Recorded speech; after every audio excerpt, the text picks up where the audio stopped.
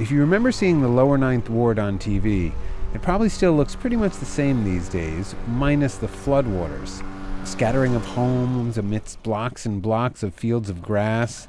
There's still some half-collapsed houses. It's hard to believe there were once thousands of people living here. But it's not a complete ghost town. By the intersection of Urquhart and Deslaun streets, there's a man mowing his lawn, a couple other folks chatting on the sidewalk, and a gray and purple house on the corner with banners hanging off the porch. Hey there. Hello, good to see you. You too. Beck Cooper greets me out front. So this is the Lower Ninth Ward Living Museum, and it goes in chronological order. Cooper's not from New Orleans, but she's learning fast by talking to lots and lots of natives. That's part of her job as director of the Lower Ninth Ward Living Museum, to understand the history of this neighborhood and communicate its meaning to the public. As soon as I walk into the museum, I see a big map hanging on the wall to help get me oriented. So this map of New Orleans, it's just a standard tour map. And you see like the French Quarter, the Warehouse District, you see Canal, right where the Mississippi River bends, and you would come upon the Lower Ninth Ward. It just kind of cuts out, which is just sort of a symbolic marking of how neglected the neighborhood is. Cooper tells me the neighborhood began as an escaped slave colony where blacks and Native Americans coexisted. There was even a cypress swamp that acted as a natural buffer against hurricanes. But that swamp was removed in 1923, and in its place sits what's known as the Industrial Canal, which geographically cuts off the area from the rest of the city. And then over here, I'm going to point out this picture, which is pretty incredible, the 1927 Mississippi flood, where it's actually documented that the government dynamited the levees and sacrificed the Lower Ninth Ward to save other parts of New Orleans. It's interesting when you think about the stories you hear during Betsy and Katrina of people who, in their personal accounts, claim that the levees were blown up or that it was done purposefully, and that's seen as this giant conspiracy theory. But when you see the history all laid out, it makes you really think about how outlandish that really is. Of course, that history of neglect reached new lows in 2005 after Hurricane Katrina hit. The population of the Lower Ninth went from more than 14,000 to less than 3,000 people. We have a plaque on disaster capitalism and all of the different corporations that came down in the aftermath of Katrina to profit off of the chaos. Social service cuts, and also the FEMA formaldehyde trailers, which a lot of people don't know about. Right after Katrina, some families were put up in trailers by FEMA that ended up having formaldehyde in them. So we have a plaque on that too. And then this video that's playing is accounts from a lot of the different residents who have done oral histories with us, and kind of goes over everything in this room from their own perspective. Matter of fact, they created what they called a look and leave policy. After so many months, you could get on a bus in the upper night and you could look at your house and leave. St. Bernard coming up, Uptown coming up, Canal Street coming up, every part of town coming up but the Ninth Ward. And I think they forgot about it, or ain't worried about it. This disaster system that they set up for us was designed for us to fail. But true to New Orleans' spirit, the museum is not just designed to teach about injustices, but to celebrate the neighborhood's cultural history. Famous musicians like Fats Domino and Mahalia Jackson hail from the Lower Ninth, and it played an important role in the civil rights era. The Lower Ninth Ward was the kind of ground zero for desegregation in the Deep South, and the first elementary school to be desegregated. There is this incredible, vast, rich history of this neighborhood that is being completely destroyed and forgotten about as we speak. The museum opened in 2013 and already has had several thousand visitors. Half of those are New Orleanians and half of them are tourists. I think the goal is to redirect that disaster tourism traffic here and have people who are already coming in for good intentions leave with a real understanding of the history here, and hear it through the voices of people who lived it, but without burdening them to tell their story again and again, and without driving through the neighborhood in a voyeuristic fashion with cameras hanging out of the window. And at the very least, be able to go home and return back to their communities and act with us to correct some of the myths about the Lower Ninth Ward. In just the first 3 years after Katrina, well over 1 million people came to the Gulf Coast to help. But the expectations of those volunteers and what kind of help is needed has been a topic of contentious debate.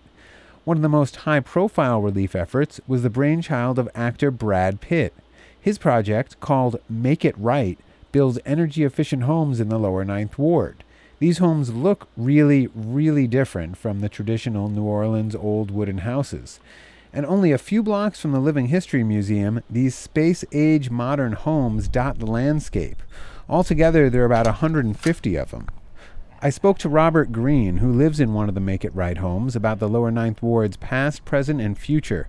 Green has lived here since he was 12 years old, and he lost his mother and a 3-year-old granddaughter in the flood that followed the failure of the levees. I'm going to take a walk with you to a particular spot that you can actually see the whole neighborhood in relationship to the way it used to be and in relationship to the way it is now. So you could sort of like, you can't see it on radio, but you can sort of understand how much of a difference this project has made and how far we need to carry the next step of rebuilding this particular neighborhood, because as you see, the neighborhood is back right here. If you came on a weekend and the kids were outside playing, or if you came on a weekend and somebody's having a party, or somebody's having a second line, then you understand people are back. So we're back to doing some of the same things we did before. It's just that now we're not back in the numbers that this neighborhood used to have as before. Give me a chance to get a jacket. All right.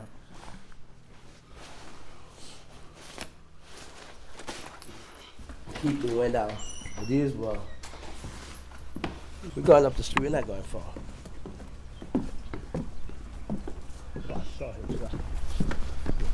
That lot where those 10 frames are, that was James's house.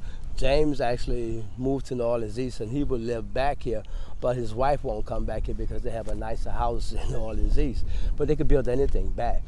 You can look at Charles and Mr. Ricks, and in between them was Gina.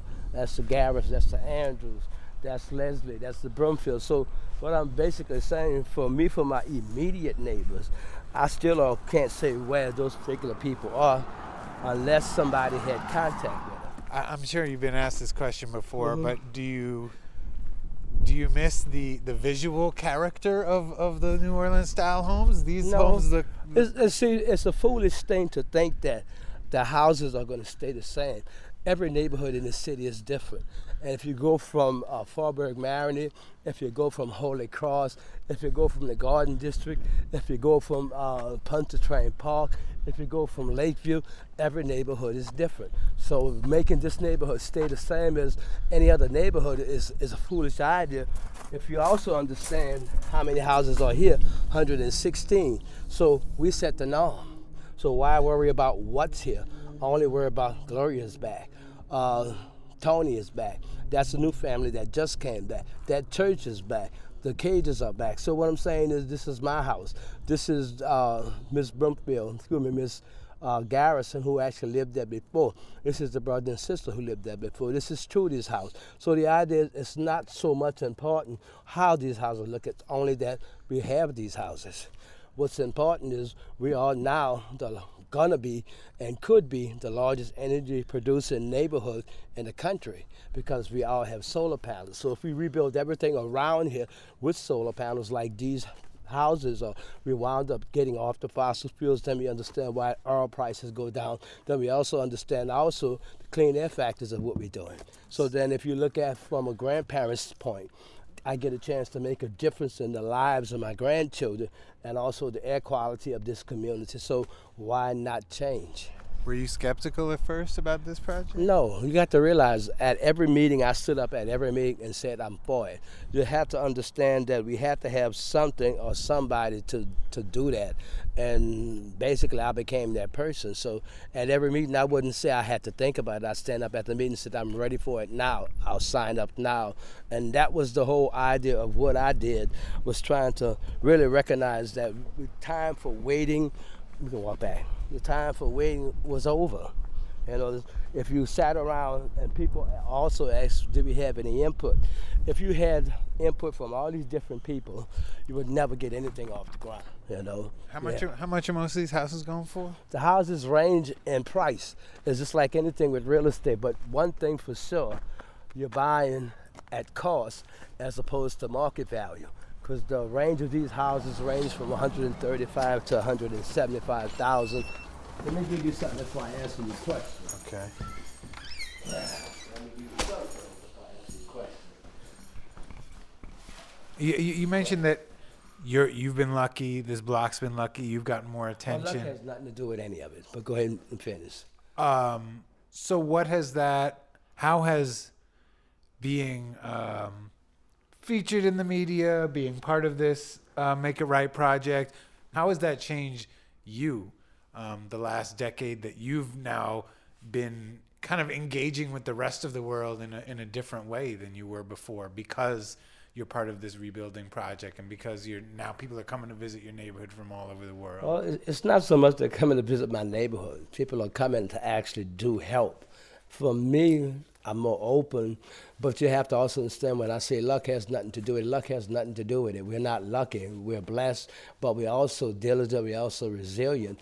And without all of those people who came, and basically if you understand the day Katrina happened, my granddaughter who was 3 years old actually was washed away in 25 feet of water. She died about 4:30 in the morning. My mother literally drowned. We resuscitated her, brought her back to life, put her on top of the roof that we actually floated to when our house broke up.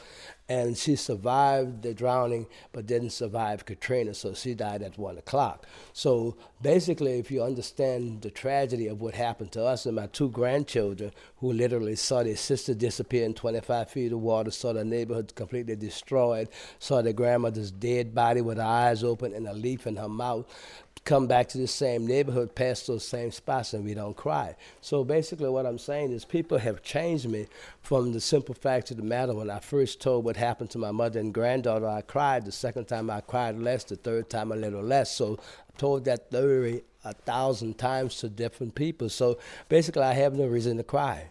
And I have a sign outside that was basically critical of the government's response to Katrina, and it was actually directed at Mr. Bush instead of President Bush. And basically the sign was saying we want our country to love us as much as we love our country. But when I'm standing in front of that sign and I'm talking to groups of volunteers and people who are really down there helping, you don't bitch. So I never got a chance to bitch. So I haven't had a chance to bitch since the day Katrina happened, because so many people have been down there helping. So there's nothing other than the pure simple fact of the matter. People are wonderful, people are helpful, people are kind, and thankful that as a grandparent, and talk about grandparents have different ideas about life and children, I can die tomorrow. From all the people that have come, and I know this is going to be a wonderful world. It's not going to hell in a handbasket.